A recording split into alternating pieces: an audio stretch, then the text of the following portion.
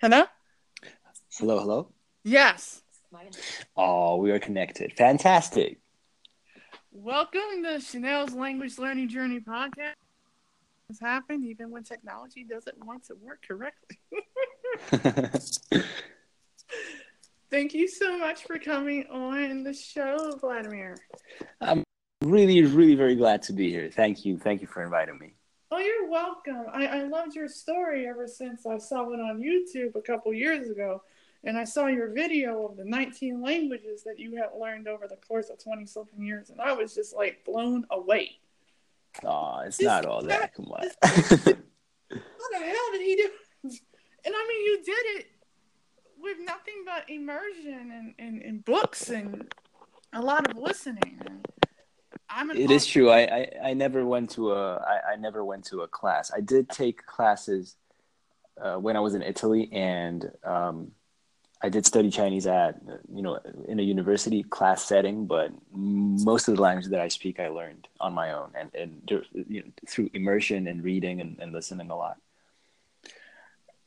I was talking to Chris Broham about that, like when I interviewed him and Jimmy Mello as well, about how that is so important to be able to listen and to understand what people are saying to you because everyone seems to think, oh, well, you need the four core skills: reading, writing, listening, and speaking. Well, yes, but people tend to forget once they do learn how to speak, regardless of what country you come from, you learn it the same way. That You is true. you listen and you absorb what is around you, and you start speaking, regardless of not knowing what grammar really is. I mean, we don't learn how to read until about 4 or 5 anyway when we start going to school, True. and I think people tend to forget once they get to school and after they get out of school and in adulthood, and particularly that they um first learned how to speak a language, their mother tongue, by osmosis, listening and repeating True. everything they heard around them. So, because they have these other tools now at their disposal, they become more acclimated to learning in one way or two ways, and they forget the foundation of how they first learned their mother tongue. So they True. think it's a lot more difficult than what it really needs to be. True. True. I I mean, it is true that by using all these methods and techniques, you can speed up the learning process a lot. But I think the sort of like what it boils down to, and the core sort of thing that people should have on their mind when sort of learning a new language is the sound, basically, right? So listening and then repeating, getting the sound in and getting the sound out, and then sort of trying to figure out the technicalities on your own is what I usually do. Now, I mean, do you have like a routine, so to speak? Like, I mean, I know when I wake up in the morning, I mean, aside from feeding my guide dog and taking him outside, I have to have my 2 cups of coffee. I have to listen to French 24 on my Apple TV in the morning for a couple hours, because I stopped watching American news altogether, Right. and and so to try to get the content in my head in the morning, and then I might do, I don't know, some vocabulary I'll memorize, and then I'll go and find, you know, my friends on WhatsApp, and throw some messages out there in French or whatever language I'm Hmm. in the speak at the moment. So I mean, that's pretty much my routine, like in the morning. Um, and then if I feel like it, I'll do some, Michelle Thomas, but a lot of it is me watching a lot of Netflix and reading the newspaper in French and listening to SBS French and any other, language Right. at that time. So, I mean, because I'm an auditory learner, Right. so I pretty much just try to absorb as much and speak as much as well. Hmm. I don't even focus on the writing right away because I look at it as I want to communicate. I want to talk. True. I Yeah. don't want to write everything down. So my routine, I have this thing which I coined uh, compulsive time management, Mm-hmm. which is basically like the exact opposite of like managing your time well, or not even well, just systematically. It is Mm-hmm. systematical time management, but it's just a very, very compulsive. Let me just explain what I do. So I have about 20 things or 20 skills that I would like to improve roughly. Let's say one is math, the other one is Mandarin Chinese, the third is philosophy, and so on. And I have a list of these things, and I just randomly do whichever I feel doing at whatever time I have time to do it. And then when I burn out, I just, look at the list and see which other thing up on that list is attractive to me at that time. And I just continue doing it if I feel like it. And the reason for that is that I found that motivation for me was key in learning quickly. And I find that like having this compulsive time management little thing keeps me, it's like a little child just playing with whatever that child wants to play with, but I'm doing it in a more systematic way. That is, I mean, more effective way, because, or more useful way, I would say, actually, because I have a list of things that are very important to me that I would like to work on. Mm-hmm. And I just choose from that list whatever I want to work on next. And it seems to be working. So, obviously I have work, like real work that I have to do, but whenever I have free time, I just, this is what I, this is what I, this is where I resort to hold on one second, please, because my phone is vibrating. All right. Um, so as I was saying, yeah, I have this compulsive time management little way of managing my time.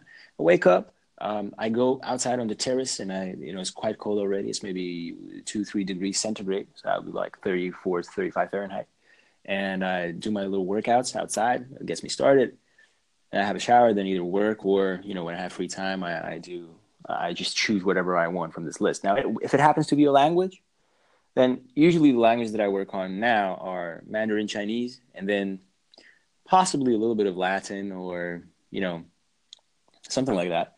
And I usually just listen to podcasts, Mm-hmm. like as close to natural spoken native Mandarin as possible. And I listen to it, and I either repeat in my mind what the people are saying in Mandarin, or I translate it, interpreted simultaneously into Slovak, which is a form of exercise when it comes to interpretation, as well as a way of learning the language, to me at least. Mm-hmm. And then um, other things that I do is I just call my friends, like my Russian friends or Italian friends, and we just chat. I mean, I know there are probably more effective ways, but for me at this point, where I'm really not that interested in language learning anymore, Mm-hmm. motivation is very, very important. And so I would not probably just I wouldn't be able to sit down and just read a textbook about, I don't know, ancient Greek, for instance, Right. for 3-4 hours. But I can talk to my friend for 3-4 hours, like Right. in Russian. That's okay. So yeah, I'm trying to sort of look for that motivational spark somewhere, if it is still there, because we've been talking about this before, and I'm not really into language learning anymore. And to be quite honest, I never was into language learning. I was into language speaking, Right. because I think previously someone had asked me this, and they said, well, do you like language learning, or how do you feel about language learning? And I said, learning a language to me is just that obstacle between me not speaking the language and me speaking the language. It's like that necessary evil that has to be done. And it's like going to the gym, basically. I don't think people enjoy, going to the gym in itself. They probably enjoy having the result or being healthy more than that process. So Right. that for me is the same thing. And so I find that right now, at this point where I am right now with my mind, this compulsory time management thing is helping me a lot. Mm-hmm. And also the fact that I try to force myself to do everything every day, like at least something every day, so that it's not so messy and that it's at least a little bit consistent. And that's about it. Now that's interesting because I know for me personally, I'm like you in a lot of ways. My main aim is to speak. uh, to have meaningful conversations past the weather. How many kids do you got? Are you married? I get these questions constantly. Why do you want to learn the language for? Are you coming to my country? If you're not coming to work or you're not coming to go to school, then why are you? Because I find it interesting. I mean, I've Right. had to boil it down to like a couple sentences and say, well, because I enjoy this. Right. Or, you know, I find, uh, like, for instance, Italian and French. I studied cinema when I was in college. So, you know, I'm certified director, producer, screenwriter. I studied theater in my undergrad. So, Right. you know, I studied all of it. So I enjoy those elements of language, you know, plays and cinema and fashion and politics and so forth, and food and sports. So because of that, whenever I start a language, I want to know those vocabulary words. So I would be able to have a in-depth conversation.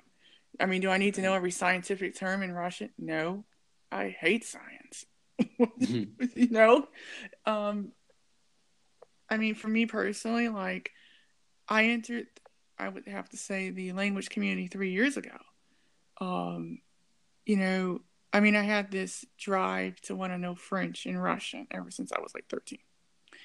Mhm. And I didn't learn my first language until I was 5.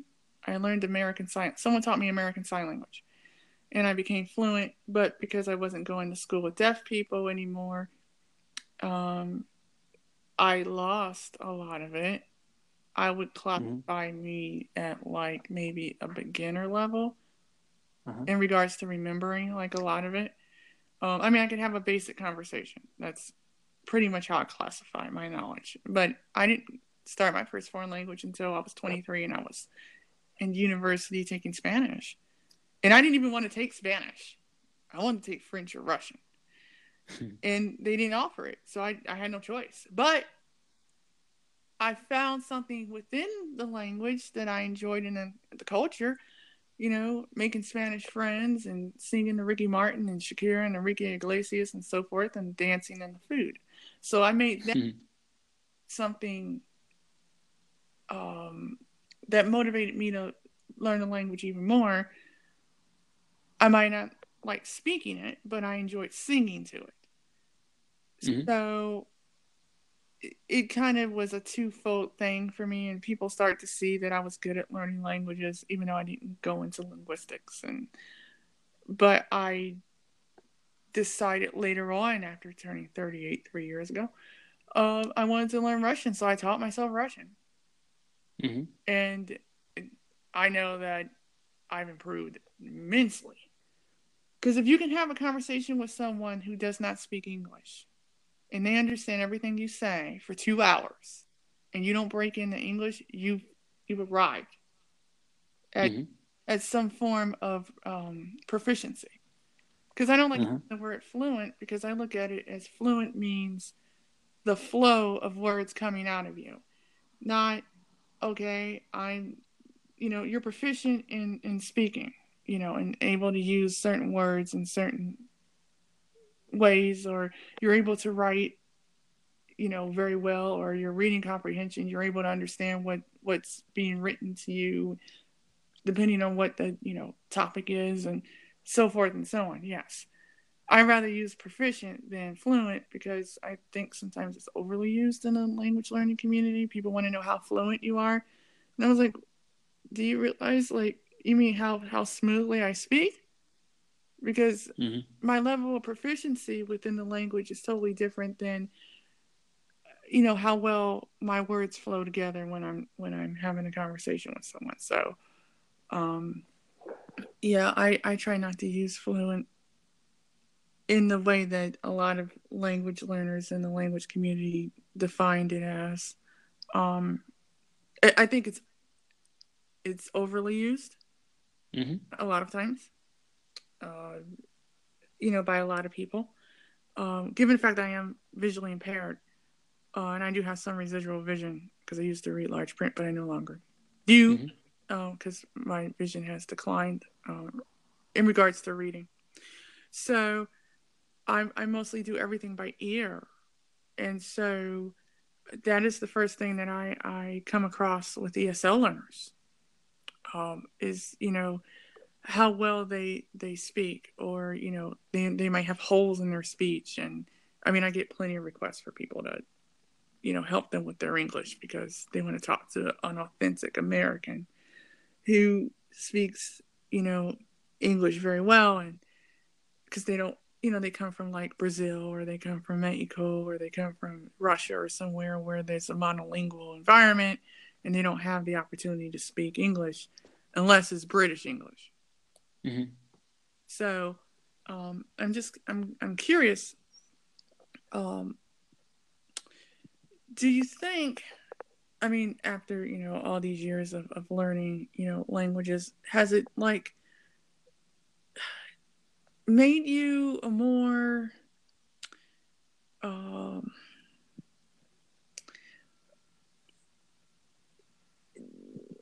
cultural person as far as being able to, understand where other people are coming from? Like, Definitely. I mean, so maybe this is, we're coming from Central Eastern Europe. There's a lot of different countries, small countries grouped together, and so we are constantly exposed to different cultures, so to speak. But still, we are in the same subgroup of Eastern Europeans or Central Europeans, and then Europeans and Westerners. So I think I was quite open-minded as a child already, and then when I was quite small, quite young, I mean, I was 7, I think. I went to the United States, and I saw again something different. So I think I was quite open-minded and cultural, if you want to say that, but nowhere close to when I went to Taiwan for the first time, and then when I spent like whatever 5+ years there, mm-hmm. because that was really just and still is. I mean, I've been. What was the first time I went to Taiwan? 2010. So yeah, 8 years already, and I still learn new and new and new things about myself, the world, and the society that I live in and lived in. Mm-hmm. And I just arrived at a point where I completely stopped trusting my own judgment because things are like they are very often not what they seem to be. And so in these terms, if you ask me if am I more culturally aware and aware of where people are coming from, I'm starting to be over like this. What is the term, like paralysis analysis or analysis paralysis? Like I think that, given the fact that there's just too many variables and or variables, I don't know how to pronounce that word, and how people think, and too many exceptions to the rule of like if someone says something, like what that person actually means. Mm-hmm. That really, I mean, at this point, I've been reading a lot of books about philosophy and books that have been written by philosophers, and I'm just totally lost, to be very honest, in the like in trying to understand people, whether they are Europeans or whether or Eastern, like people from China, Japan, or Taiwan, equally. And I'm just trying to educate myself more and more to be able to understand at least a little bit more than I do right now, because very honestly, I'm I'm not sure I do. So, yeah, it definitely has helped, but at the same time, it has just showed me how little I know Yeah. about like this world and myself. Actually, like some reactions um, that I had to, that I have experienced are really strange because I never thought I would have them. So, No, that's interesting because I mean, the furthest I've ever been outside of the United States is Toronto, Canada. Okay, and they're like our next door neighbors. So, uh-huh, and it's been 19 years. uh-huh, But at the same time, I've always been someone where I've always wanted to go outside the United States. I've always wanted to see the places that I read about and the books that I've read, and throughout the course of my life, because I've always been someone that's been more of a forward thinking person. Mm-hmm. Being African American, living in a monolingual family where no one speaks any other language other than English, you kind Mm-hmm. of being visually impaired, and the only one that's Mm-hmm. has a visual impairment disability, it's very difficult to sometimes be able to relate to people in your own family because you want to be exposed to other cultures and other languages and other different kinds of food and film. And I would call myself uh, I kind of lived my life like a vagabond. Mm-hmm. um my mother moved around a lot, and I mean, I lived in Jersey for 7 years. I lived in Mm-hmm. California for 3 as an adult. North Carolina, Georgia, and Alabama. I've been to 28 different states. In the U.S. or outside of the U.S.? Oh, It's in the U.S. All right. only, and it's funny because a lot of people don't have passports because they Mm-hmm. don't know what the point is. I mean, okay, yeah, they'll go to Mexico, they'll go to Canada, they'll go to, uh, maybe Jamaica or the Bahamas, the Virgin Islands, Mm-hmm. Mm-hmm. Puerto Rico, Dominican Republic, places that's no close by in the same, northern hemisphere. Talking about going to Europe or Asia or, oh man, that first of all, it's way expensive. Mm-hmm. Yeah, So, that's true. and I mean, just to go to Germany would cost you almost $1,500. Mm-hmm. Depending on what flight you're going out of and what airline. I mean, just to go to Cleveland to Moscow, round trip is $1,000, Mm. and that's before you talk about registering with the police and Mm-hmm. because you got no choice in the matter. But I mean, I understand why. Look at the terrorism that they have going on over there. Mm-hmm. They got to keep track of people somehow. And I mean that for me personally, I guess I look at it as someone that's visually impaired, given the temperature that we're living in right now with the terrorism and you know I kind of feel learning how to speak certain languages brings me more closer as a global citizen, not so much as an American, but as a citizen of the world. Mm-hmm. Um, I feel that language gives us a bridge to connect with each other in ways that we wouldn't be able to otherwise. I mean, I don't believe in the mythos of, oh well, English, you don't need any other language because English, everyone speaks English. That's not true. Not everyone speaks English. I mean, if you go to touristy spots in certain parts of the world, they might speak English, but if you go outside of those cities, they don't speak English. They speak whatever language they speak. Mm-hmm. So a lot of times you have to know the language. It's like in Russia, as a prime example. If you're not going to Novosibirsk or you're not going to Sochi or St. Petersburg or Moscow, good luck. Because a lot of people don't speak English. They don't need to. If they're not going outside of their country or they're not going in some of the former Soviet Union countries where they still speak Russian, why are they going to need to know English? Yeah, I mean, but this is very, what you say is a very sort of typical American perspective, and not just American. There's a lot of like even Australians have this. Like, not everyone, of course, but a lot of them just don't feel the need to learn English. And many times I do understand because it depends on what how you're living your life, and Right. you really do not necessarily need to learn any other language than English, right? Oftentimes. But from people from small countries like myself, Mm-hmm. um, learning a second and a third sometimes language is considered an absolute must. And yeah, it's absolutely compulsory, like mandatory to learn English Right. in most schools, as far as I know, and then a second language as soon as you're 12, probably. I think. So it's just, I think the conditions are, this is the way the cards are dealt. We are a small country and we have to learn other languages. Yeah, I mean, like I told my aunt once, I said if I could live anywhere in the world, evidently have to be somewhere where transportation was accessible. I Mm-hmm. would have rights as someone that's disabled, so forth and so on. However, I would want to be able to speak multiple languages. I've never been someone where I was just satisfied with English only. Mm-hmm. It was just something that was driving me to learn someone else's language, get inside their head and figure out how they think and how they live. And I mean, because, there's more to life than being in the United States. I'm sorry.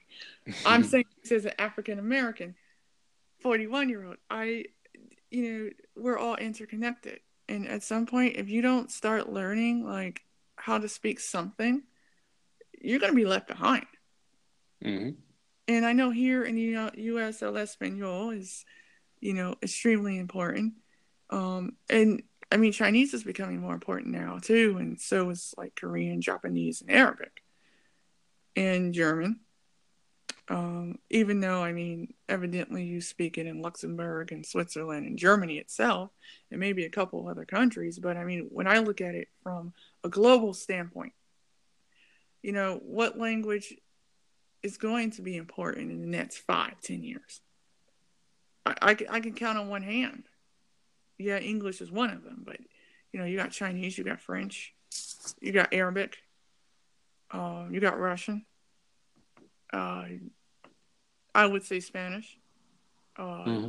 French, and Brazilian Portuguese, and maybe Korean because it's becoming more prevalent. Like more people are wanting to learn it. As I have seen, I guess being a part of the polyglot community on Facebook and whatnot, um, a lot of people are starting to want to learn that language, and a lot of African American people, which I didn't notice until recently, are starting to learn, languages. They're not as prevalent on Facebook as they are on YouTube. Like Mm-hmm. I've seen more on YouTube, but I mean, some of them are like really good, and I think it is kind of becoming more popular now to be able to speak more than one language. I think it just depends on the individual who's doing it per se. But I know here in the U.S. it's becoming more popular. I mean, you got people like Tim Dillner and um, Moses McCormick and um, Suzanne Zarevsky and Mm-hmm.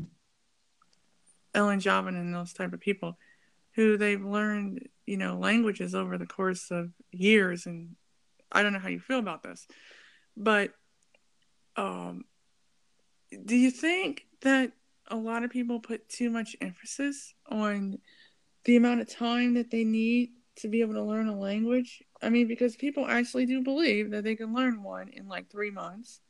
They can get to like a C1 level, which personally to me, I find that to be not realistic at all. Because depending on what the language is, and if it's close to your own language, maybe you might be able to learn it in 6 months, a year. But I wouldn't put 90 days as the max to learn a language. Well, so here's the thing. Obviously, it depends on the language. Like, there's no way you can learn Mandarin Chinese or Japanese or Vietnamese or Greenlandic in 3 months to C1 from scratch if you are a native speaker of English and uh, none of the languages that you speak are in any way related to these languages, Right. these difficult languages. It's just not going to happen. It's just really too hard. But I myself and others, I'm not saying I'm the only one, but when I was, for instance, in Italy, me and my fellow Erasmus students, we came to Italy. It was maybe mid-February, and we were there for 5 months, and we learned Italian from scratch to a level where we were passing university level exams in Italian, and we're, you don't like the word, but we were really fluent, and I think that was just definitely, we reached the C1 level, like absolutely. Right. And Italian might be an easier case, like it's quite a transparent language when it comes to its vocabulary. You can Right. guess a lot of the words, so you can learn a lot of words. Some of the words you have for free. Some of the words are a little bit masked, and then some of them are like false friends. But still, the vocabulary is very transparent. Now, the system of verbs in Italian is very difficult, but there are ways to learn it. Like, there are ways how you can speed up the process, and then the pronunciation of Italian is also, I mean, to speak as an Italian is very hard, but to speak just Italian to be understood is it's not a huge challenge because the phonetic system is quite okay. So all of this, in combination with tremendous motivation and very good conditions when I was in the country and speaking the language for every day, basically for 8 hours, 9 hours, I Right. was able to learn Italian from 0 to C1 in 3 months, 3.5 maybe. So I think this is possible, but you have to be a very motivated individual in the correct conditions, um, under the correct, having the correct conditions to achieve that. Now, whether people stress it or not, I don't know. I'm a professional. For me, I need to speak Mandarin Chinese very well, and I had to learn it as quickly as possible. Right. So for me, yes, time was very important, and it still is because, like I said, like for me, I like to speak a foreign language. I don't like to learn it, so I really just want to get that out of the way as quickly as possible. Right. And for me, time is very important. Now, as I told you, I'm not that motivated anymore. Languages are not something that I spend my time on, and I think it's been like this for maybe the past, I don't know, at least 2, 3 years, and maybe even more than that. So, um, yeah, languages for me are just kind of I try to not forget the ones that I speak. I don't really learn anything new. But should I learn a new language? Like, for instance, let's say I would like to learn ancient Greek or maybe Korean. Yeah. I think I would only do it if I knew that, um, if it was Korean, if I knew that I could go to Korea and live there for at least a year.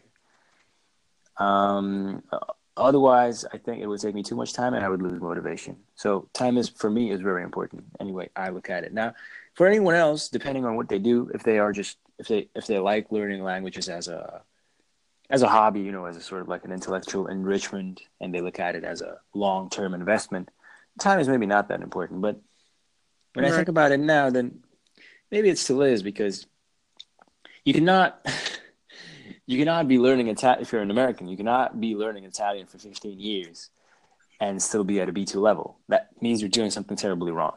Right. So there are things that really need to have a certain pace in order to uh, stick in your brain, right? I don't know if you've heard about the forgetting curve, but there is a certain way in which you forget information. And if you do not repeat that piece of information at a crucial moment, it's like starting over again. Right. So there actually is a frequency that you cannot sort of it's like saying that you should have at least 3 hours of Italian or whatever language a week because then there is no point because it looks like you're starting over and over and over and over because your brain just doesn't remember, and it's absolutely natural. It's like, imagine that you would like to, and this is a good example actually, imagine that you would like to learn how to play an extremely difficult piece on a violin and a really very challenging one, like, I don't know, the Paganini Caprice 24, which is a brutal thing. Now imagine that this is very comparable to speaking Mandarin Chinese fluently. Mm-hmm. Now imagine that you would like to learn that by investing 2 hours a week or 3 hours a week You into, ain't getting nowhere. yeah, I mean, you're not going to learn it. It's just simple as that. So time Right. is maybe more important for me, less important for someone who is looking at languages as a hobby or as a long-term investment. But still, there are some, you know, frequency rules that should be applied. Maybe I should put Right. it like that. Like if you were to give someone 7 tips 7 tips. All right. I have to, 4. okay, Can I give you 4? sure. I don't have 7. 7 tips how to learn foreign languages effectively or something like that. Well, yeah, you can mix it up. I mean, honestly, I'm someone that's a realist. If you get burned out with learning something for too long, Right. I would always say put it down and go do something else. And if you feel the need to come back, come back. If you don't, it's all right. So for me, when it comes to language learning specifically, but I think this can be applied to other things as well. Mm-hmm. The first thing is what I do is I learn by using. Like when I wanted to learn how to fly a plane, I just downloaded a flight simulator and I just tried to fly the plane, and then I asked, well, what is this button for, and how do I do this? How do I do that? Instead of having a manual saying, day one, this is a plane. This is, it's just Right. reverse learning basically. Right. So learn by using. When it comes to languages, just speak, listen, read, and sort of deduce. Is this a word? Deduce, like Yeah. rules from the language on your own. Now, some of them are too difficult, I understand, but still, it's better to get curious about them first and then have the rule explained to you than the other way around. Like Right. someone tells you the rule, and then you try to understand it and remember it is, to me, always worse than first noticing something and then having someone explain to you what that something was. Right. By me explaining to you the rule. So learn by using, number one. Practice, practice, practice, number two. Like as much as you can. This is the Paganini thing, the violin piece. If you want to learn how to play the Paganini, you cannot learn it only by investing 3 hours a week into it. You can, but it's going to take you forever and you're going to lose motivation. And basically that's going to mean it's never going to happen. Right. Number three, be curious. Be always curious. Like don't digest the information like it's I don't know, it's like it's sushi, Right. Curious, why is this, why is that going on, why am I hearing this and why am I not hearing that, and why did people say this way and that way and stuff like that. So Right. be curious, and then think about the language or what you learned or what you noticed all the time, even when you're not learning. Basically, become obsessive a little bit about it. And the point here is just what we were talking about before about the forgetting curve and how brains forget information. Because, like I said, information gets into your brain, it sticks there, and then its strength starts declining.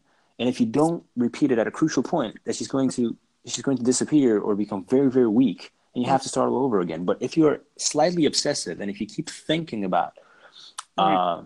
the language that you're learning, this is like constant repeat, something like that. And I think I've heard several of my friends talk about this. Luca Lamparello was talking about Richard Simcott, and he said, you know what, I'm absolutely sure that Richard is thinking about, when he was learning Lithuanian, for instance, he's thinking about Lithuanian all day, not just when he's learning. Like he's going back, in his brain into what he was learning, but it's not like a conscious thing. It's just, Right.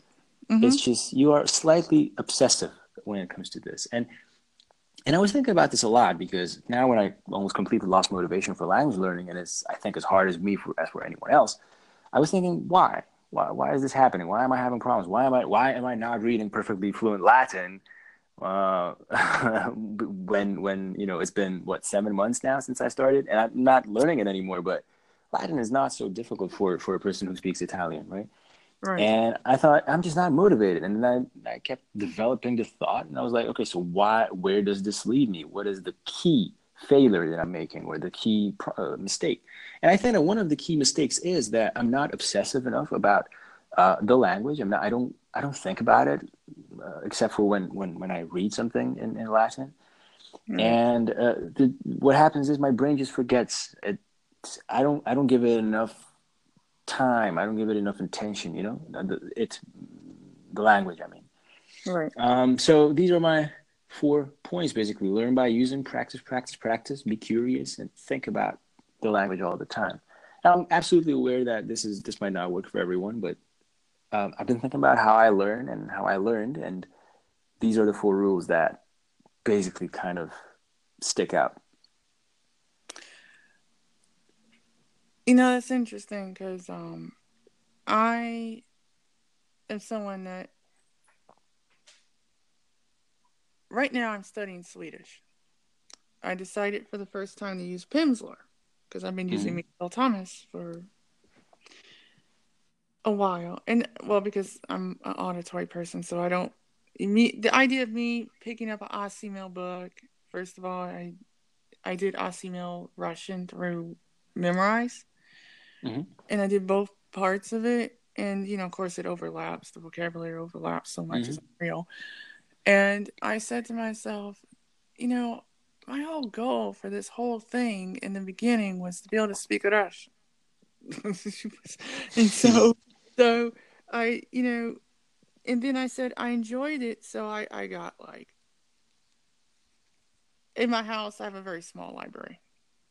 Um, Swedish, Japanese, Italian, Dutch, French, Egyptian Arabic, and Russian. Mm-hmm. Uh, I pretty much motivate myself every day to want to learn these languages. Some of them down the road because I'm spending as much time as I can on French right now and Swedish because I just Mm-hmm. started Swedish last week actually. And uh, do you think? Because I don't. Did you ever like learn like Japanese and Arabic, or was it Japanese, yes. Arabic, no. okay? Um, was it more important to learn the speaking aspect more so than the writing aspect of it, or did you kind of So, um, combine the two? in general, not when it comes specifically to Japanese, reading writing for me is very important, but it has its time and Right. place in the learning process. So, first, I learned how to um, speak and well, understand and speak. I combine it with a little bit of reading and writing, but I don't want to necessarily be a Shakespeare in Right. German, like well, Shakespeare in German. All right, Goethe in German. So what I want to say is that I prioritize, right, and listening and speaking first, and then reading, writing later. But I definitely, absolutely think it's very important. When it comes to Japanese specifically, when I was learning Japanese, I was in Taiwan, and I Mm-hmm. was already kind of not really into language learning. And the way I learned it was basically there was a Japanese guy in the apartment building where I lived, and he came to Taiwan to learn Chinese. So I offered to teach him or to have conversation lessons with him in Chinese in exchange for talking, like basically just chatting in Japanese. And that's how I learned. We just hung out the whole day sometimes, and just we spoke in Japanese and Chinese, and that's how I learned. So I was taking notes and all that, but Right. very leisurely. Right. And since I read Chinese quite well, I hope. I mean, I read about something like 100 books in Chinese, comic books and books in total 100. So I think I read pretty well. And of course, Japanese uses a lot of Chinese characters. So Right. I hope that in the future, if I decide to learn how to, and I hope this will really happen one day, to learn how to speak Japanese really well, Mm-hmm. I, of course, would love to read and write really well as well. Now, the thing with reading and writing is that, as you mentioned before, we first learn how to speak and understand, and read and write we learn in school later. I think this is a very logical thing that should be preserved in language learning as well, even though reading and writing can help you a lot in your language learning process if you're learning an easier language. But the thing is that if you kind of mix up the sequence, like if you learn how to read and write first and then learn how to speak maybe later and understand later, there's a lot of negative things that can come out of it. First, for instance, if you learn how to read um, first and speak later, and you're not too good with pronunciation, the the writing system can, like for instance, if you're American and if you're learning Italian, the pronunciation of letters in American English is going to influence very strongly your pronunciation of Italian if you learn Italian through reading, no matter how hard you try. This is just a fact. Even if you have extremely well developed hearing and you know how to mimic accents really well, the way you pronounce letters in American English in some way or another are going to influence your pronunciation in Italian. If you learn how to read first and then learn how to speak, even later. Right. So what I do personally, what I try to do, and is to first learn how to speak and listen, and then how to read and write. And another reason why this is good is that once you know how to speak, learning how to read is going to be a breeze, because basically you're just going to learn how to read what you know how to say and what you understand already. Whereas if you learn how to read and you don't know anything about the language, it's just going to be double the burden. So Right. same thing with Japanese. Like learning how to read Japanese is going to be much easier once I or whoever is learning Japanese has learned how to speak it well. Right. Absolutely not saying that learning how to read and write is less important or not important. I think it's extremely important, and I strongly strive to do that. But there is just a time and place for that. Right. Because, I mean, for me, being someone that's an auditory learner, I mean, I could still write print, but I don't do it anymore, mainly because of the hand-eye coordination situation. Um, and it's too much of a strain on my left eye. Mm-hmm. And after 5 minutes, I have eye strain headaches for about 3 days. Mm-hmm. So, like, someone on Facebook asked me, would I, because they're visually impaired and they're learning Chinese, so they're learning the Braille code for Chinese. Mm-hmm. And I said, good luck. Let me know how that goes, because once I get to Arabic and Japanese, because I decided to choose a single Asian language to learn, and I chose Japanese. And a lot of it was because I like the way it sounds. Mm-hmm. I like anime and horror Japanese movies. Mm-hmm. That was my motivation. No, it's very good. I have absolutely nothing against it. Actually, I applaud you because that is the correct motivation to have, as opposed to, oh, I might make a lot of money and have a good job when I learn Japanese. If you are emotionally connected to the language, it's always better than having a logical connection. I mean, that's just like with Russian, for instance. I love all things, Russian. I mean, like, I actually finally, I don't know what happened in my head one morning, or one night rather. I was sitting up there. I said, okay, let me type in binary mirror. Mm-hmm. Turn around. I dictated it into the phone, and I was on YouTube like I always am. And I wanted to listen to the audiobook. So I listened to it in Russian, and I started to understand what was being said. Finally, it all clicked after like 40 months of Mm-hmm. language. And I was just so happy about it. I started crying. Like, literally, Mm-hmm. like a big breakthrough for me, because I love to read. And my mother put a book in my hand at age 4. Mind you, it was a large print book and it was Sesame Street, but I still learned. I've always loved books and literature and history and politics. And so, I mean, I spent a whole year listening to RT News in, Mm-hmm. and the Russian channel that I had with my cable subscription when I had cable. And I just listened to Putin like talk all day. Mm-hmm. I mean, I know people think I'm crazy for that, but I learned so much. Well, he's a very good speaker. I'm not gonna Yeah, lie, he is. you know. And I chose like somebody to listen to that I can understand their accent. But I'm one of those people where I don't care how strong your accent is, I can still understand you. Mm-hmm. So for me personally, it was like I was just happy. It finally clicked for me. Now, does my writing suck? Yeah.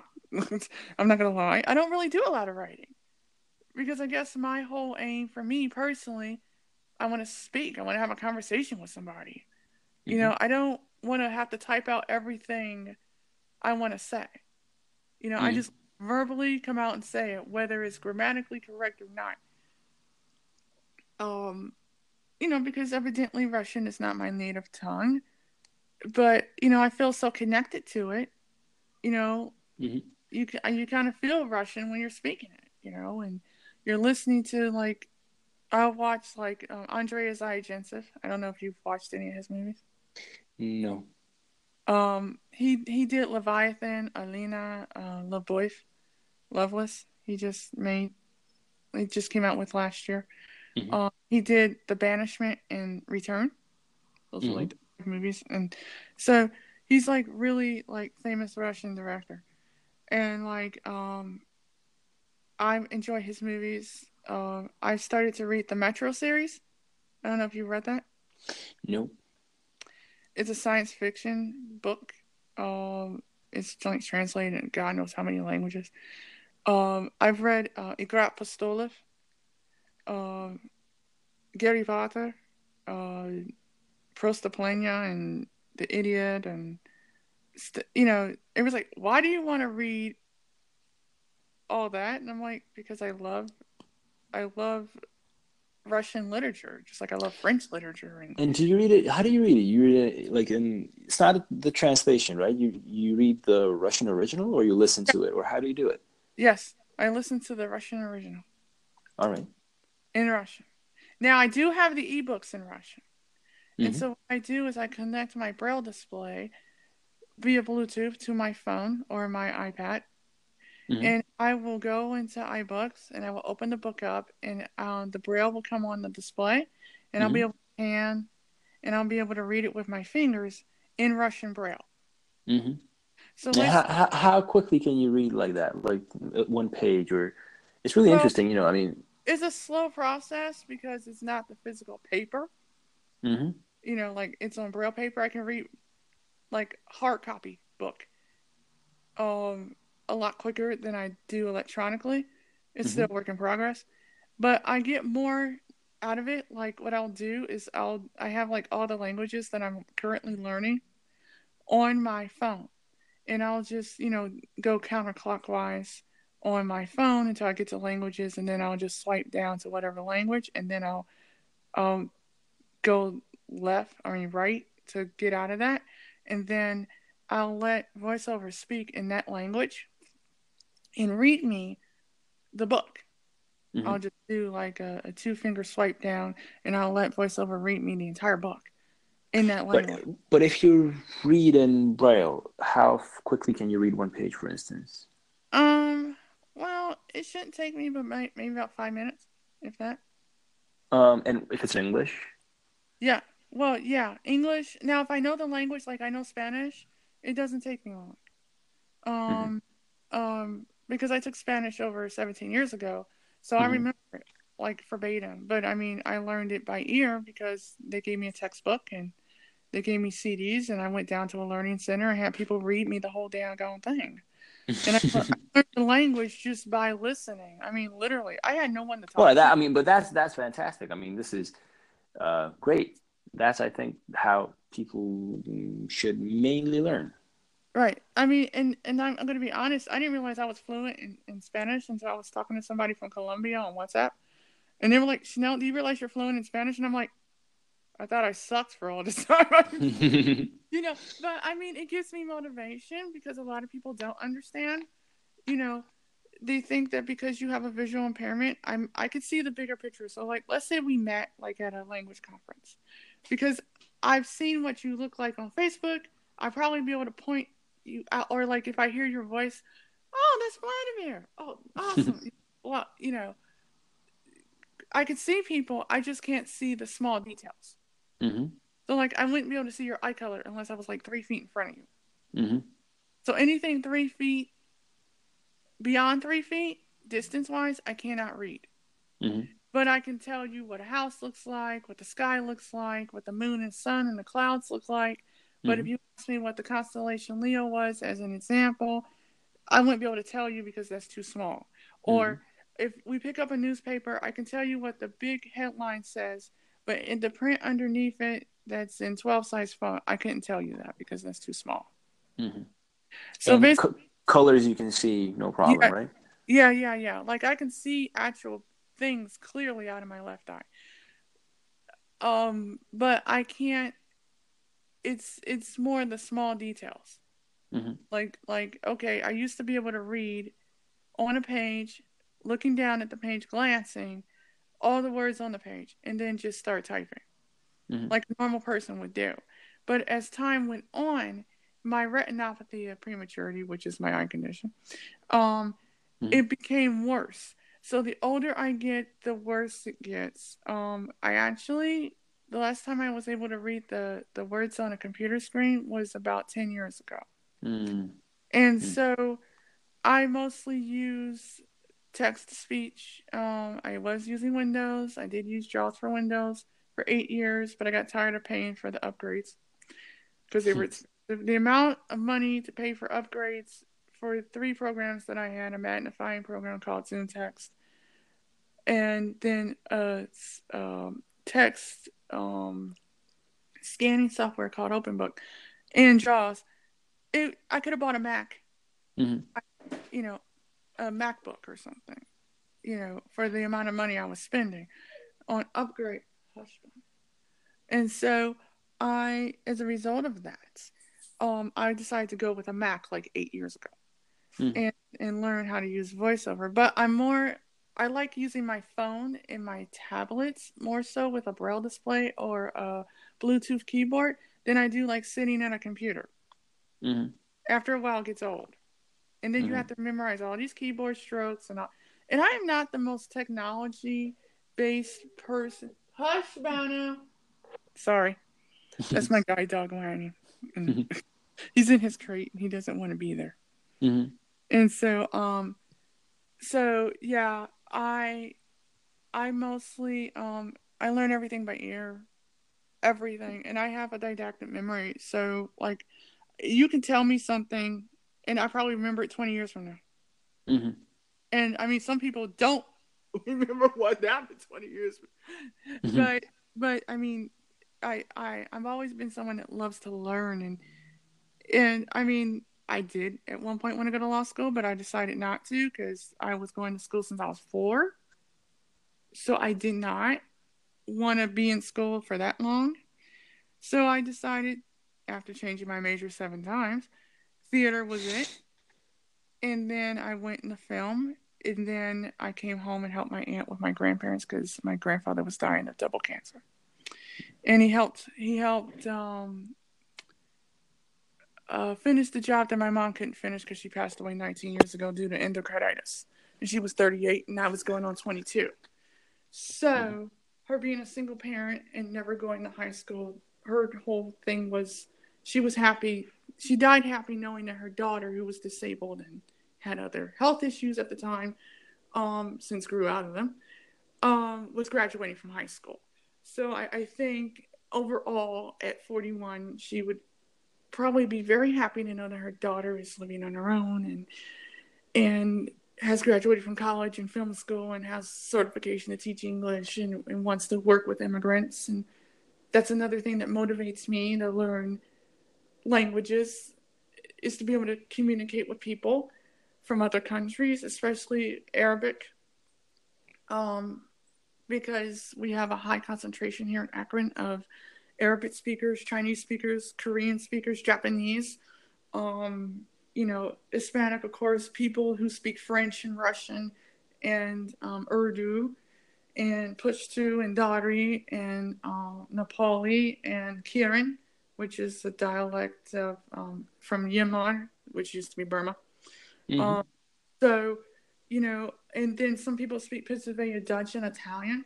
So, I mean, all the languages that I have in my repertoire of languages that I can speak to some level, um, I want to be able to, work with people, with their English. And I even thought about going back to school and getting my master's in like international relations because I'm a very big politic person. And so, I believe in like human rights and that women have the right to be educated regardless of where they are, and people shouldn't be discriminated because of their disability or their sexual orientation or whatever. It we should be able to coincide as a global community regardless of politics, religion, economics, education, so forth and so on. And so I guess that's my reason for having a podcast, is to help the people that I'm helping freelance for free right now, understand English a lot better and be able to understand that, there's a wider world out there and that there are people out there that are disabled or non-disabled who are really doing great things. And I do have a small following of people right now, and I've only been doing this since May. So, Mm-hmm. so yeah, I that's my main motivation for why I want to learn languages in the first place. But I mean, not I pretty much want to speak them more so than okay, I want to, dissect the grammar of Chinese. First of all, no, I don't. I mean, yes, do I want to speak Chinese eventually? Yes. Do I know that that's going to be a language where I spend about 3 to 4 years of my life? Yeah. I know this because life is hard. Just being able to keep your bills paid and your rent and having food and, you know, and the fact remains is that, like, if I can communicate with someone else that doesn't speak my mother tongue, that goes a long way. That is true. So I just, I guess I look at it in that regards. I would rather learn how to say, hello, how are you, thank you, no thank you, nice to meet you, my name is, and goodbye, I will see you next time. So, if you just learn that in whatever language it is you want to learn, that's going a long way. And I found that a lot of people are very happy with if you knew how to say hello and goodbye and thank you. Yeah, Because it really does go a long way. Now, imagine if you can actually speak the language even better than that. You can just right. exchange, have an intellectual exchange in the native language of that person. There's this thing, however, which is it's a slightly different topic, so I don't know if we should talk about that. But yeah, maybe I can mention it. It's something that I've been thinking about lately. Mm-hmm. I don't know if you heard about the uncanny valley thing. No. It's basically the uncanny valley. Well, very simply explained, is basically as you're approaching the level of a native speaker, Mm-hmm. people start treating you actually worse than as a complete beginner. So it happened to me many times, right? You say you just started out learning Chinese, and you're able to say hello, and Chinese people go crazy, right? Mm-hmm. And then when you speak almost as good as them, you're basically starting to be one of them, and you're not good enough. But this is absolutely normal. This is absolutely normal. It's the same thing for any language, any nationality. Right. So as you're approaching the level of a native speaker and you become basically a native speaker, you are a very limited native speaker, almost a mentally like disabled native speaker, so to speak. And Right. of course, native speakers you're not good enough for them. It's a very sort of mental thing, I would say. And the Mm-hmm. uncanny valley, it is called the uncanny valley because if you look at the graph Mm-hmm. of how your perception of your language by native speakers is evolving, so it starts going up really sharp, even if Mm-hmm. you just know how to say hello, and then it kind of flats out as it is approaching the maximums. And then suddenly, when it's very close to the native speaker point, it just falls all the way down to maybe 20%, like approval. Like, Mm-hmm. like I get this all the time. Oh, your German is pretty good. But my German is, there were times when my German was almost as good as my native Slovak and Right. definitely as good as my English is now. So Right. if you say this is pretty good, then what is good then? I mean, you know what I want to say? Like, pretty good to me is not good enough when you really feel like you have been at a native speaker's level at some point. Right. But on the other hand, if you are a complete beginner and you say, hi, my name is Vladimir in German, and everyone's like, wow, good job, wonderful, it's amazing how well you can speak German. So this is the uncanny valley theory. And it's, by the way, not related to languages only. You can see this with robots, for instance, like human-looking robots.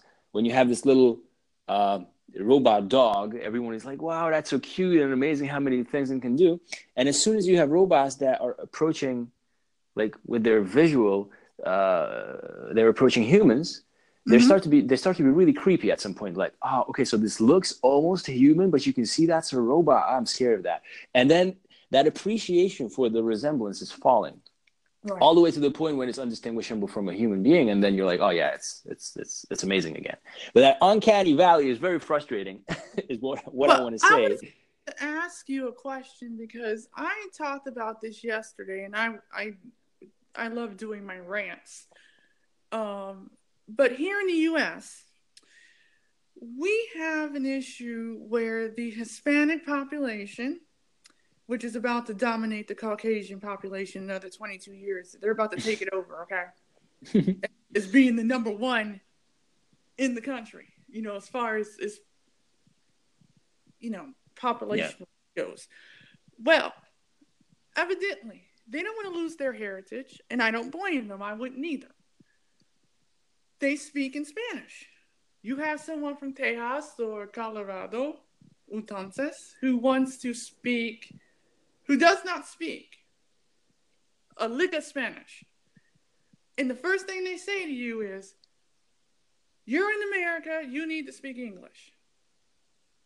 We don't speak that here. But then the Spanish speaker says, well, I don't speak English very well. I mean, and maybe that's all they can muster up in the limited English they have. What do you think about that scenario of someone saying you because you're speaking your native tongue? I think it's the thing that is most disturbing to me in this, and it's a huge sort of the issue, the complexity of the whole thing is, we could talk about this for hours, but the disturbing thing here is that the person who says you are in America, you should speak English, is probably not living a very healthy mental life Right. because, and is not a happy person in the first place, because if you are living a happy, fulfilled life, like for instance, if someone just gives you $1 billion, cures all of your sicknesses, makes you look like all the best looking models in the world with a happy family, you have no need to be negative like that to people. Right. So that just tells me that that person is at a very dark place, or Right. very insecure, or for some reason something's not going right. And all of a sudden they have a vulnerable person on the other side, like let's say a Mexican doesn't speak really well English really well. And Right. they just use like they vent this frustration at a point where they know they're in a position of power, and they can say that. And it's, again, it's a complex issue because on the other hand, I think that if someone is living in the United States, working there, that person should do their best to learn English. I think so. But at the same time, I really just don't think it's fair to say something like that to people. We have a similar situation here in the south of Slovakia where there is a very big Hungarian minority. Mm-hmm. And I heard this many times. I mean, same thing, like, you are in Slovakia, you should speak Slovakian. And yes, I think you should do your best to learn Slovak. But if you have an accent, it doesn't bother me at all. I mean, if you're doing your best, then it's okay. If you can function in Slovak, if the accent is all you have, that is a problem for somebody else. I really don't see that as a problem. But if you are here, and you don't speak a word of Slovak, now that is a little bit. I'm undecided on that. Personally, I would never do that, and I don't understand this mentality. Even if you live there are places in Slovakia where there's like 99% Hungarian population, so you literally do not need to speak Slovak to survive. Right. But I mean, still, it's a little bit weird. My personal life has, I've always tried to learn the language of the country where I lived. So this is a Right. little bit weird. However, going back to your example, saying that, this is America, you should speak English. This Right. is just misusing the position of power, and Right. I just think that person is at a very, very dark place, and I just want to get out of the way of people like that as quickly as I can. Yeah, because I mean, a friend of mine posted this up on Facebook, and I had some words to say, so I just sat up there and did a live video last night and did a lovely rant about how I felt about it, which like over 50 people watched it. Because when I do my political rants and I'm talking about language preservation, or I'm talking about, who the heck are you to sit there and say that someone can't speak a language or they shouldn't learn a language or they shouldn't, you see what I'm saying? Because life is just too short. If you're going to learn something, make sure you're passionate about it and it's really something that you're motivated to take on for the long haul, because it's not going to be a cakewalk, whatever that Yeah. thing may be. And love what, and remember why you're doing it to begin with. Like, I had interviewed Chris Broholm as an example a couple weeks ago, and last year I was a guest on his show to talk about my language learning journey and how I started learning languages. And I mean, foreign languages, I learned Spanish. Then 15 years down the road, I learned Russian, which I taught myself. I didn't go to a university. I didn't do any of that. I just went to the library and got, whatever they had and used it. And I used the internet and I started making friends and I started talking to people, so that was my whole process. However, because he was saying, we were talking about the motivation factor of learning a language and how after a certain period of time, once you start, getting into it, at first you think it's really cool. And then let's say about 3-4 years go by, you start to become disinterested because it's not as fun anymore, or you think of it as a chore, or life just gets in the way because you have other things going on in your life. So, and that's understandable because we all have bills to pay and we all have this to do and that to do. And he was saying to me, he said, I had to sit back and think, was this really something that I really wanted anymore? Because I guess someone took him aside at one of the conferences and asked him, was this something you want? Do you still want to keep doing this? Because if you're not happy, don't do it anymore. And I always tell people that if you want to learn something, I don't know, if you're like, I'll use Robin McPherson as a prime example of this, and I still can't believe he did it, but he did. This guy wrote a book in a year, learned, I think, like 4 different languages in that same year, and taught himself computer code. How to write code and build a web page for his Kuma brand. And now he is working for a company in San Francisco right now, doing code at the age of 27. I was blown away. I was completely blown away by that. And I said, well, hell, if he can do it, anybody. Anybody. I mean, and those are the type of stories that really get me. Like, he was like, I enjoy, languages. I thought I might have want to go back, but to get another degree, but I decided I wanted to do this instead. And I mean, like, I followed his whole YouTube thing where he was talking about how he became homeless and all this. And and he said, his love for languages and his love for, life itself, and that he really wanted to do something that was meaningful, kept him going. And the people on YouTube and anybody else that was around at the time, helped him get there. But I'm just curious, like, I mean, we talked earlier about how you said that, of course, you have since retired from language learning. Do you have any advice for, like, people who they started wanting to, do this and then they just burn out? No, because I did not get over the burnout yet. So I don't know what advice to give. I don't even think it's a burnout. I think it's just a phase of my life that ended Right. essentially, and it's just time to move on. And maybe I will, maybe later I would like to, maybe I don't know, learn another language. But right now, I don't feel.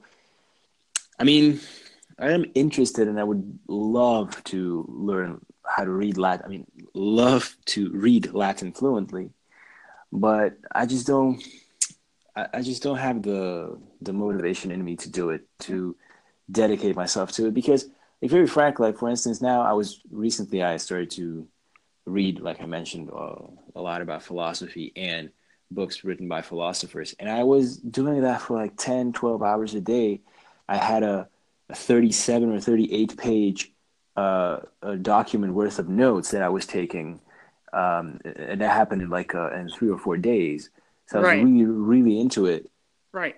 And this is what happens when I you know when a person is motivated. Right. And I just don't feel that with Latin. I just don't feel that with any languages right now. So philosophy, yes. Art and music, classical music, yes. But Right. Right. languages are, it's just a phase that ended. So no, I don't have any advice. I'm sorry. Oh no, that's okay. I mean, I definitely understand. I mean, I'm more of a realist. If I went through that whole phase where I had lost, like, I was like 215 at one point, and then I wound up losing, like, in 5 years, going from 215 to 145. And well, I mean, they had to take out a 7-pound fibroid tumor out of my uterus. That was the size of a cooking pan, and it went from my belly button all the way to my chest. So when they took it out, it was at my chest. Hmm. And thank God it wasn't life threatening. But I was 34 years old, and the doctor's talking about, you want a hysterectomy now? Like, no. Because at this point in my life, I didn't know if I wanted to have kids. I didn't know if I would get with someone. Mm-hmm.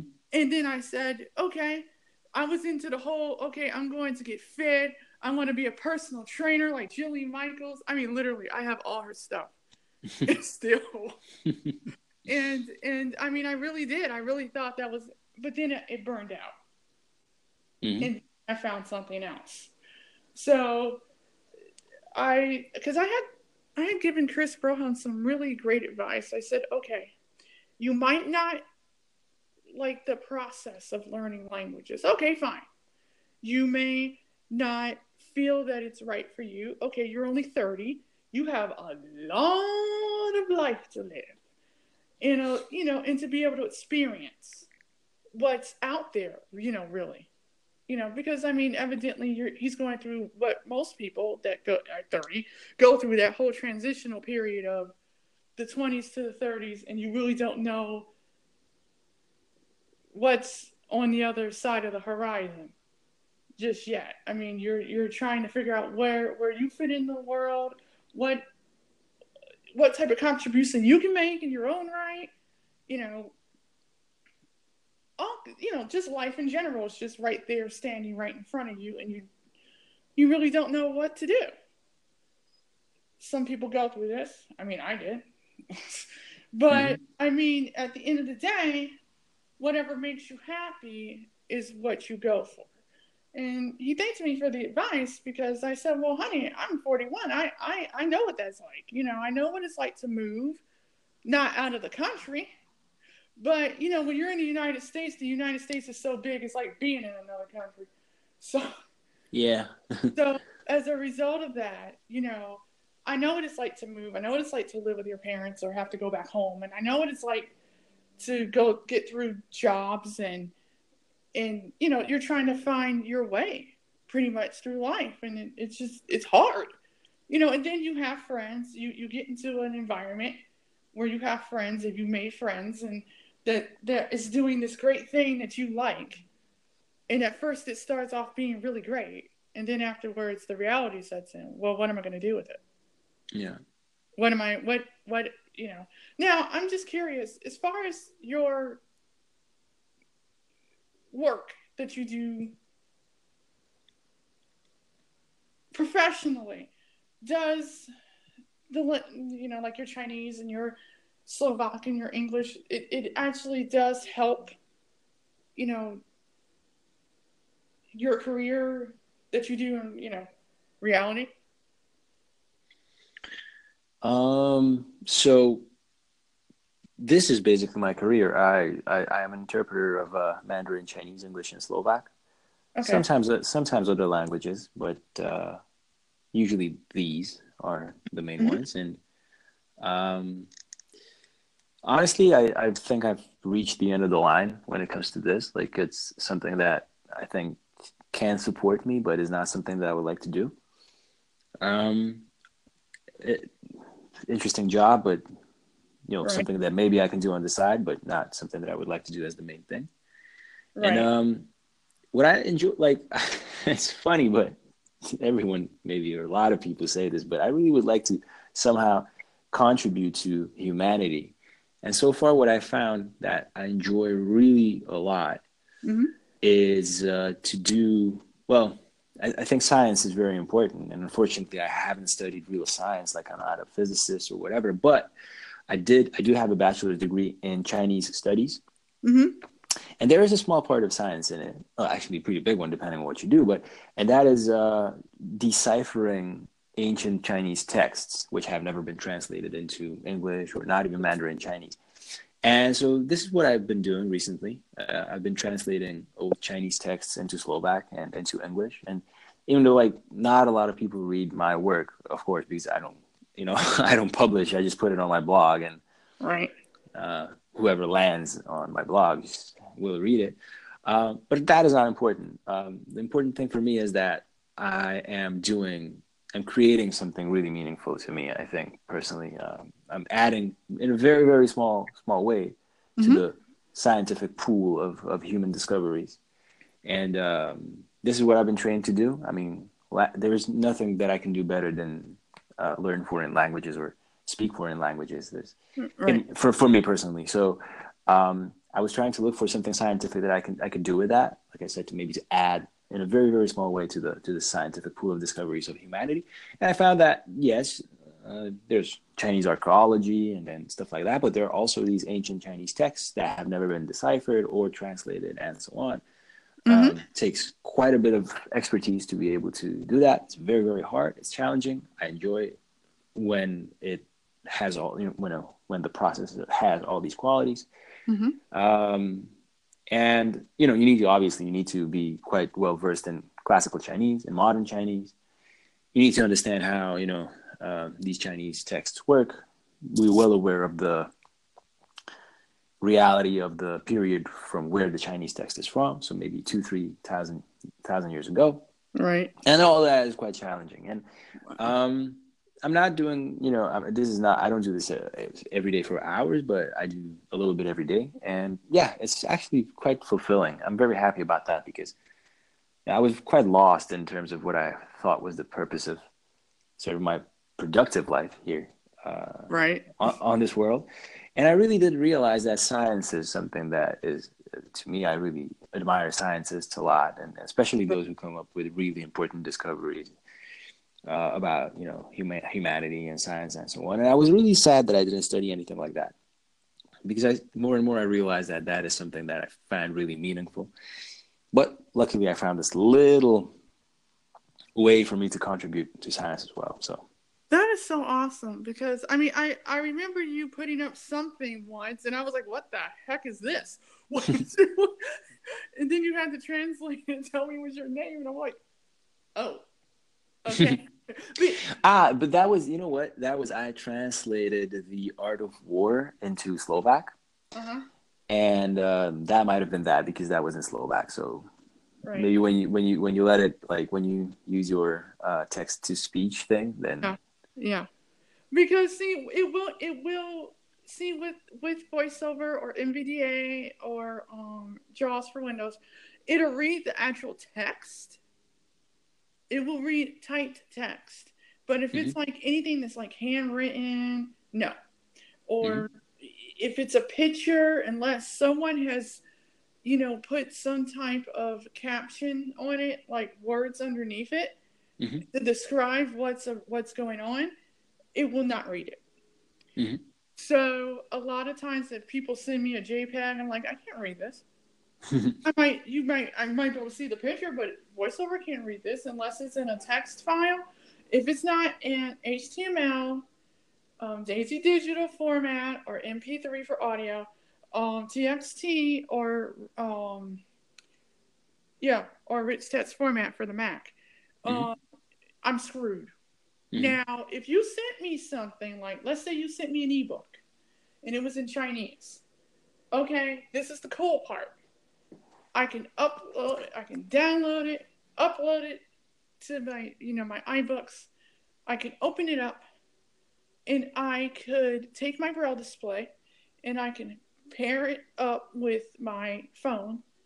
Just go and type in the pen and everything, and it'll do like a little sound, and I'll and then the Braille come up and everything, and it'll be in terminal mode, and I'll navigate or whatever I'm going to do, whatever stroke I have to do, and then I'll be able to read the Japanese characters on my or the Chinese characters on my Braille display because Chinese is supported on my Braille display. Mm-hmm. So as long as it's whatever language it's in, it has to be 17 different languages. So, so I have a question. So if, for instance, you have a Chinese character, right? Let's say the easy one, the like number one, just one stroke. How is it displayed to you, and how can you read it on your Braille display? Does it have every character has its own code, or? Well, I've never done Chinese yet. I'm using. What's in Japanese? Oh, all right, I get it. Okay, right. So as long as it's written out in that language, there is a Braille code. By the way, I could learn Chinese Braille. Now, I wouldn't have to learn all 10,000 characters, okay? I would probably have to learn 50 to 100. But is it what I'm wondering right now is, do they have one code per character, or do they? I don't know yet. I'll have to let you know when I start learning Chinese. Because what I'm guessing, when it comes to Japanese, they probably just coded in hiragana and katakana into Braille. And when it comes to Chinese, probably maybe they only coded pinyin. Yeah, I'm guessing. I don't know, but maybe. Well, I mean, when was Chinese Braille invented, you think? Actually, it's kind of funny because for the life of me, I'm a big history buff. So anything that happened before the 16th century, I'm all about. So I guess that's why I like Russian and French and English and Arabic and Japanese and Chinese, because all these languages were before, they lasted over 1,000 years. Mm-hmm. So I guess I look at it from a historical standpoint, that's kind of cool as well. I actually do enjoy Middle Eastern history, Russian history, and Asian history, especially Chinese history. I found that because I actually took a world history course in Braille, long distance, through the Hatley School for the Blind and Visually Impaired in Illinois. And so as a result of that, I read over 500 pages of Braille longhand. And I had, to do the lesson at the end. You had to write all this stuff, every chapter you had to read and blah, blah, blah. So when it got to, certain parts of history, what stuck out to me was Russian history, Chinese history, and, just how significant the whole situation of them being conquered by the Mongols, and then them being conquered by, the Dutch and the English and the Americans, and, they pretty much were, as far as I'm concerned, blackmailed, manipulated, because their whole culture and their whole system is such a beautiful history. I mean, yes, there was a lot of violence and a lot of uprising and, the different dynasties and so forth and so on. But at the end of the day, when you look at what they created, like the Great Wall of China, for instance, I would love to go see the Great Wall of China, but I couldn't go as someone that's visually impaired by myself. I have to go with someone that's sighted, because they're not going to take me up on the lift to go see the wall, because they disability rights, they don't have any. So people that are blind and visually impaired, they might get an education, but they're heard about, they're not seen.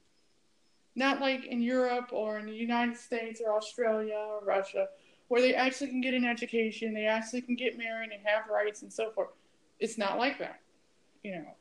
And there are some countries where blind people are shunned.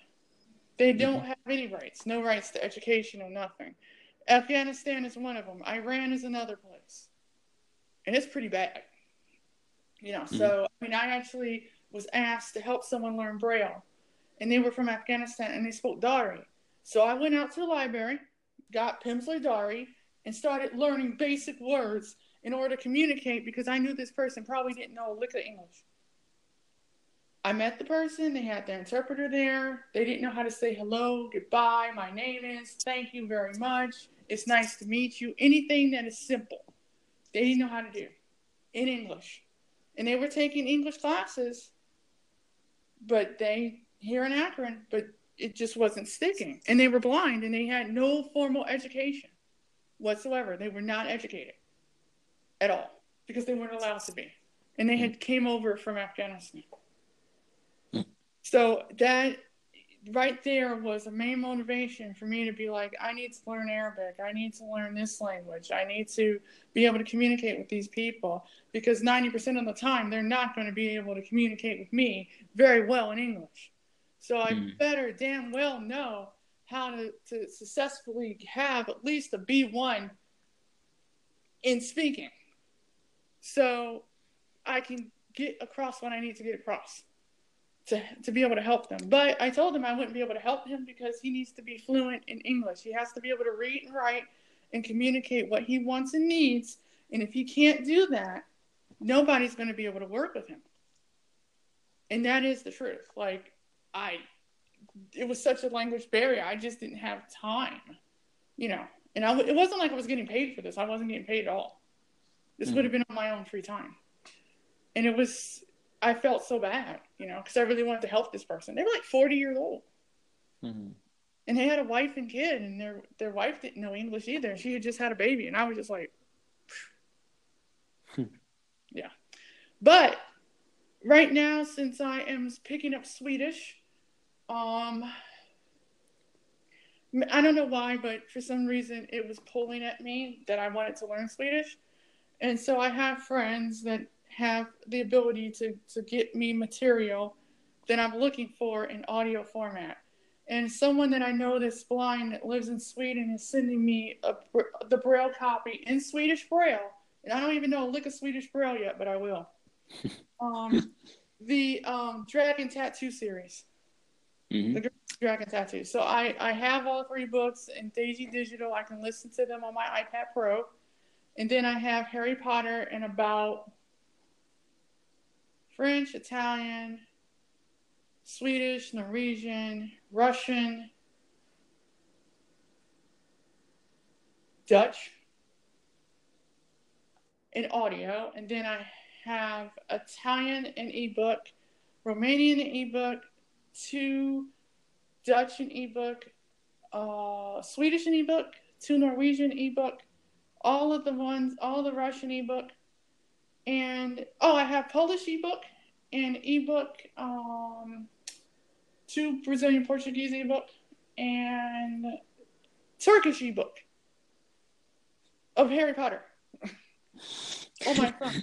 I never read Harry Potter. Not even no. Yeah, so I mean, there are other things I like to read, but I guess because I read that so much, I thought it would be a great frame of reference for me.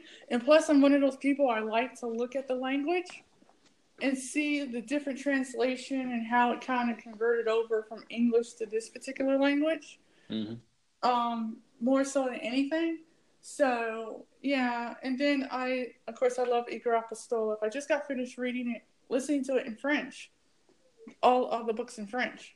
And I was able to understand a lot of it. I never saw any of that either. Oh my God. Oh man. You're probably the only person that I met so far that said they've never seen Game of Thrones. Never. No, I don't even know. No. Oh wow. Yeah. I don't have a TV actually. I didn't watch TV since 2002. Wow. Well, don't feel bad. I haven't listened to the radio since 2002. Oh, I love radio, and I obviously use internet, but I just feel like TV is a terrible waste of time. Um, So, I I've gotten to the point now because I've studied like theater and film in college. I'm more of an artistic person. I mean, I love music. I mean, I played the piano for like 8 months, but I'm not like the most gifted musician on the face of the planet. But you know, I mean, I'll sing some Rammstein in German every once in a while, and a mm-hmm. lot of Spanish music. I like to sing. So, I mean, I like my rap, and that's another thing that connects me with language is if I can find rap like in French or Russian or Italian or something. I finally found a rap station in Italian on Oh, TuneIn really? Radio. Yes. So I tune in radio. But here's the thing: is it like this terrible?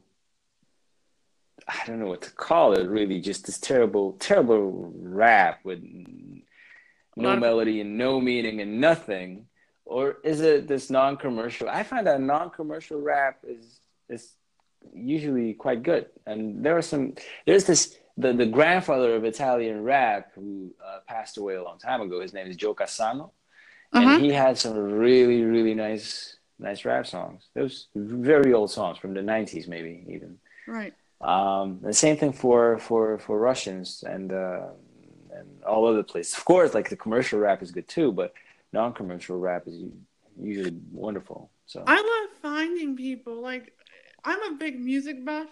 I actually had to start all over because all my entire music library 5 years ago got stolen from me. yeah. Oh. Yeah, I mean, it was a lot of CDs, man. I had so much stuff. You name it, I probably had it. And so I'm starting over. Mm-hmm. But I love music, and I used to sit up there and go and find like the little shops when they still sold CDs, and I would find stuff that nobody would know nothing about and buy, Mm-hmm. and it would be really good. Like, I mean, I used to listen to Portishead and Puddle of Mud and The Calling and Nickelback and Keane, and I just it just depends on what I mean, because I was into like house music, and I wasn't into metal, but I liked Rammstein because my friend turned me on to Rammstein. So I still, you know, I'll sit there and listen to Du Hast, and I mean, I've been listening to the same album for 20 years. Mm-hmm. You know, and people don't realize that. Like, that's the only reason I have a connection with German is because of Rammstein. And I mean, yes, would I like to read Goethe? Oh, that'd be fun. Oh, it is. It definitely is. You know, so I mean, but I find things that interest me per se. Like, I know that it's going to take me some time to learn the Braille codes for every single language I want to learn, but I enjoy the whole aspect of just sitting back and listening to something and in the language. Or if, like, Netflix, for instance, is my friend, so I'll do like the different Netflix programs, and then I'll go to the audio on my Apple TV because I have voiceover, so I'm able to navigate with the remote and everything independently, and it reads everything to me. And so I'll go to the audio, and they'll have your normal languages, your European languages, your Spanish and Italian, French, German. And so if I feel like it, since I'm studying French at the moment, I'll put it in French. And then I'll go like to House of Cards, and I'll start from year one, you know, Mm-hmm. and I'll listen to the whole thing in French, you know, to see how much I get out of it. Because I've already watched it in English, so I know what's going on. So I do that because that way, you know, it gives me more um, vocabulary to pull from. And because I like politics and stuff like that, I pretty much do that for that reason. Like, I'll watch France 24 channel on my Apple TV every morning for like 2-3 hours. Mm-hmm. You know, I could be cleaning my house and it'd be going on, and I get a lot of political vocabulary, how people are actually speaking per se. Because I mean, a lot of times you can do like you know, TV shows. I think that's great, but when you want to hear somebody really talk, listen to like a podcast or listen like a news program or some type of like court show, or you see what I'm saying? Something where they're having real dialogue. And so I pretty much do that. That's what I did with Russian. I just sat there and had the Russian TV on 24 hours a day. You know, I wouldn't watch nothing else. Well, I mean, I did watch other things. I mean, I had no choice. I got to keep my shows. But I would do that. And I mean, I got to the point where I was thinking in Russian, and, you know, I picked up the curse words in Russian, even though I would never curse in Russian. I might curse in, you know, English. But, you know, you don't need to be fluent in English to know what the curse words in English are. I mean, that's obvious. But in Russian, there's just a certain, I'm a totally different person when I'm speaking it as opposed to when I'm speaking English or if I'm speaking French. I don't know about you, when you're speaking whatever language you're speaking, does your personality change? No, I was talking about this. Actually, I made a video about that earlier last year, I think it was. People frequently say this. They say that their personality changes with whatever language they speak. But I think that if you speak the language really, really well, your personality should not change. And the reason why, maybe the only reason why I think this is so probably this is not very scientific, but whatever, is that completely, like perfectly bilingual people, for instance, in Slovakia, right? Hungarian, Slovak bilinguals, or if you have Spanish American bilinguals or whatever, their personality is the same, almost the same, whether they speak English or Spanish or English or Slovak and Hungarian. Even like when I was in Taiwan, I met American-born Chinese, and they were also perfectly bilingual in Chinese and English. Not perfectly, but very, very close. Right. And they had the same personality in both languages. Like there was a guy who was a Canadian-born Chinese, and he was very, very not Taiwanese in the sense that Taiwanese people are, you know, more quiet and do not tend to stand out of the crowd and stuff like that. But this guy was a complete, like almost like an American guy, you know. And even when he was speaking Chinese, but his Chinese was like spot on. It was perfect. So yes, his personality in Chinese, his personality didn't change regardless of whether he was speaking in English or Chinese. So that's why I think that if you speak the language really, really, really, really, really well, that means that, you know, you grew up with it, you were speaking it at several stages of your life. That means that you have acquired ways of speaking when you were a child, a teenager, a grown up, possibly as a university student. So you have all this all around sort of capacity to speak the languages as any way you wish. Your personality shouldn't change. But if you're a grown up person learning Italian, then maybe you are just going to mimic the people that you learned it from.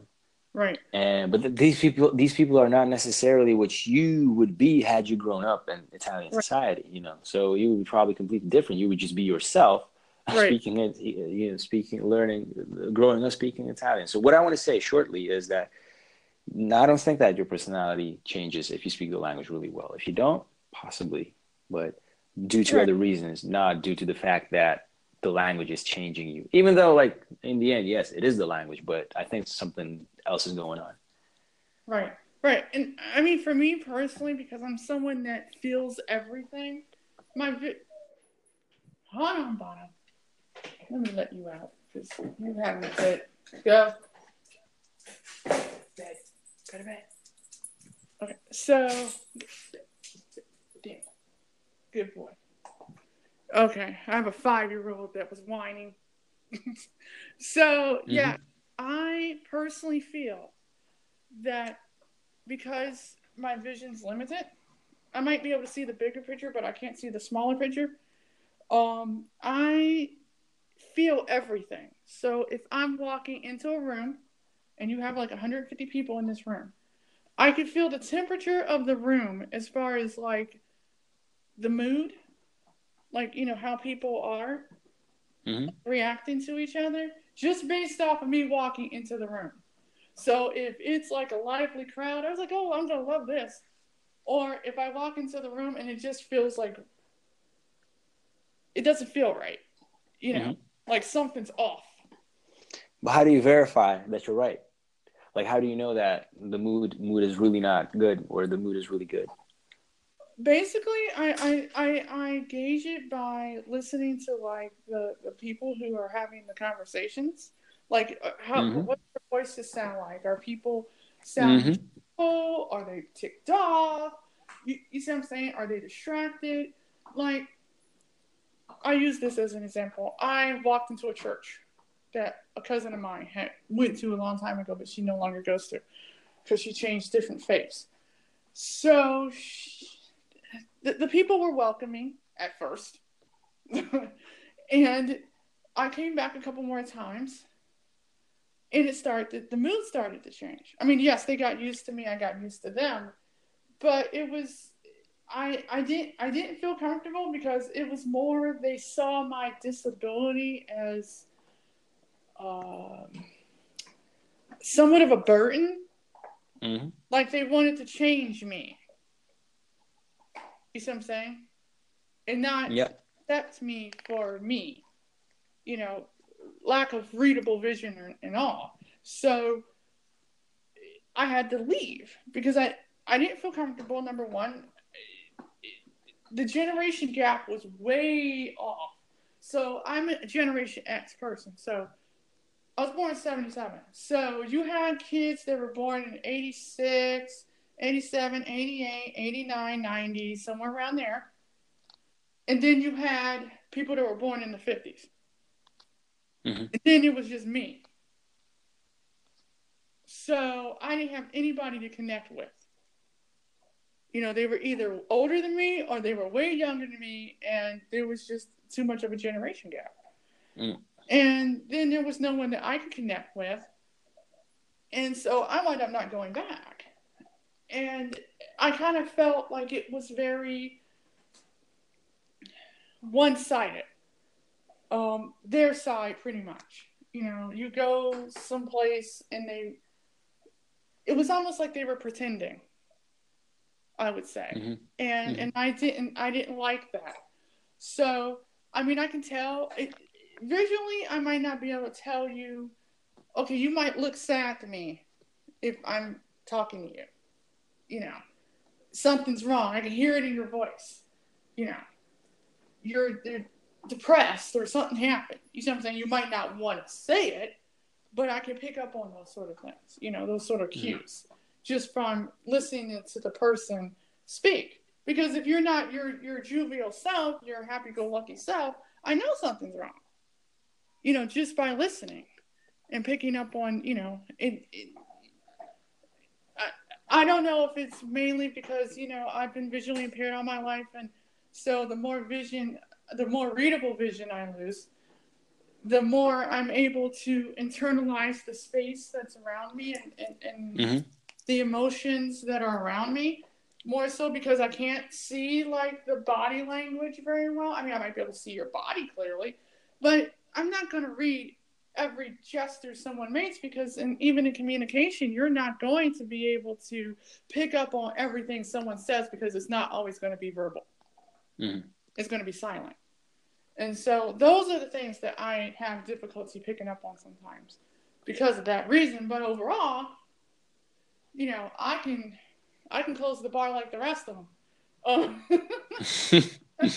I've been known to do that. Like when I was in me and my friends would go down and do karaoke at a country western bar, no less.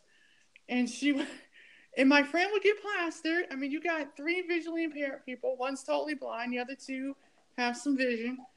And, we closed the bar down. We never had to buy drinks.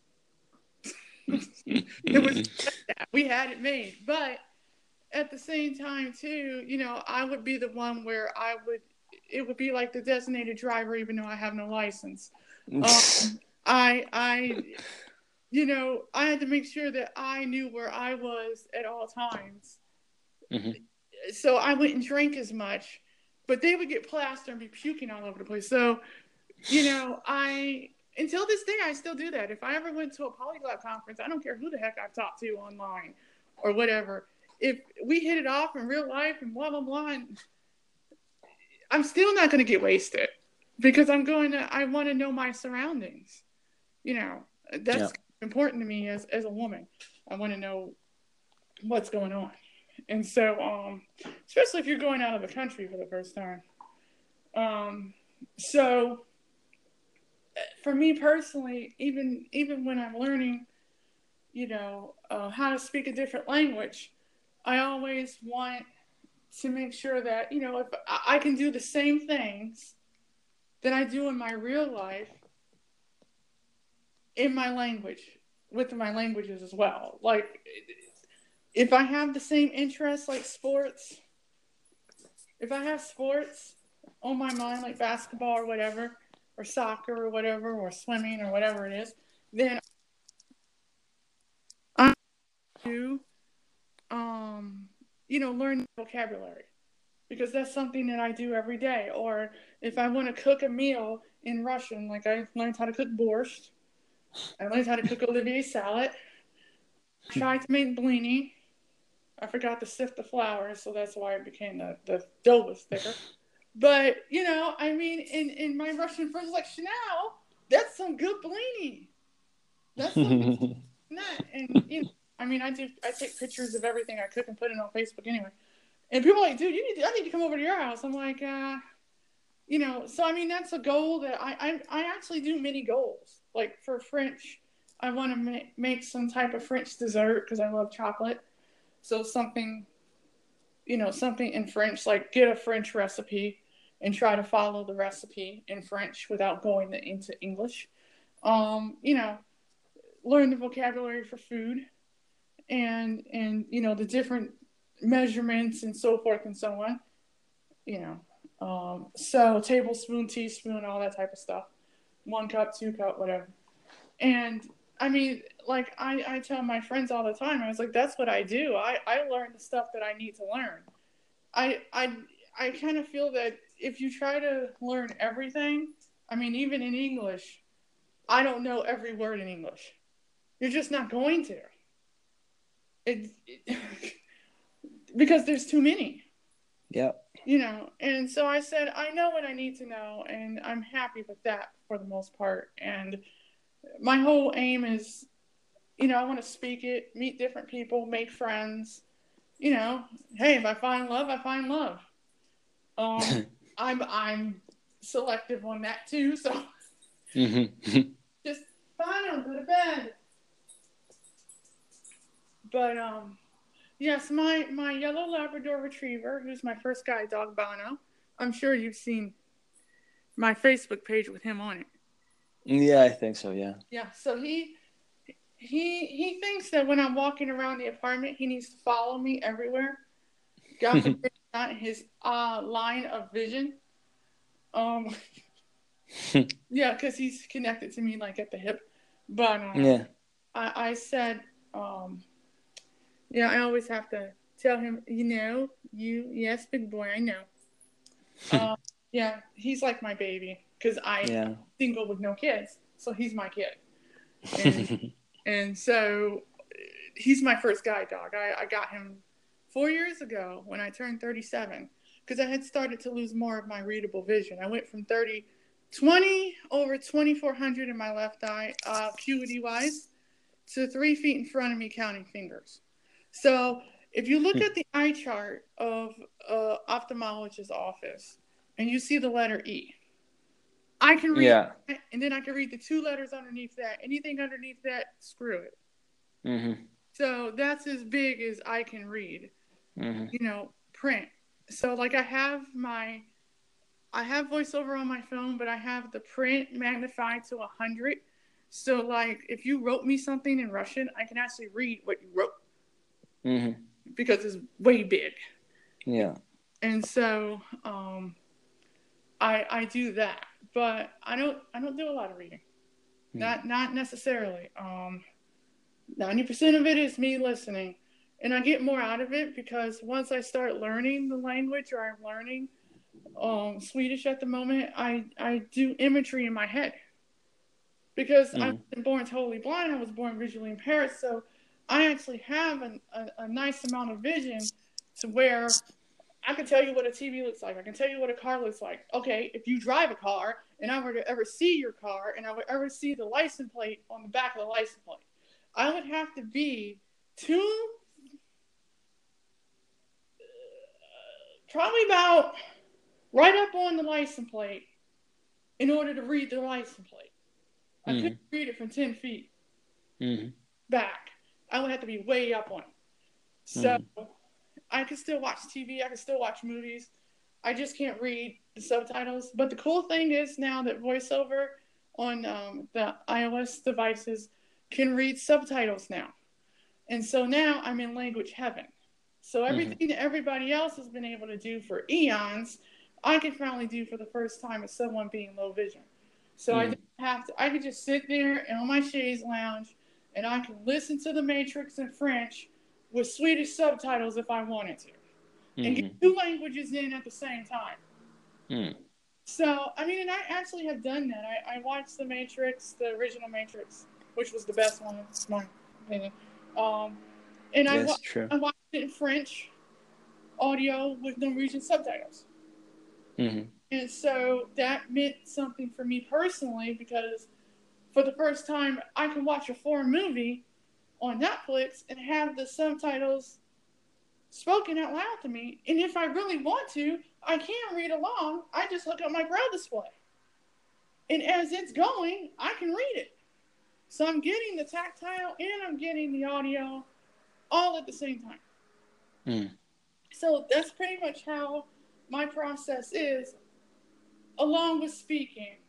Now, my pet peeve of the year is, okay, you join these WhatsApp groups and all they want to do is type all day in the target language. They don't want to speak. They just want to write.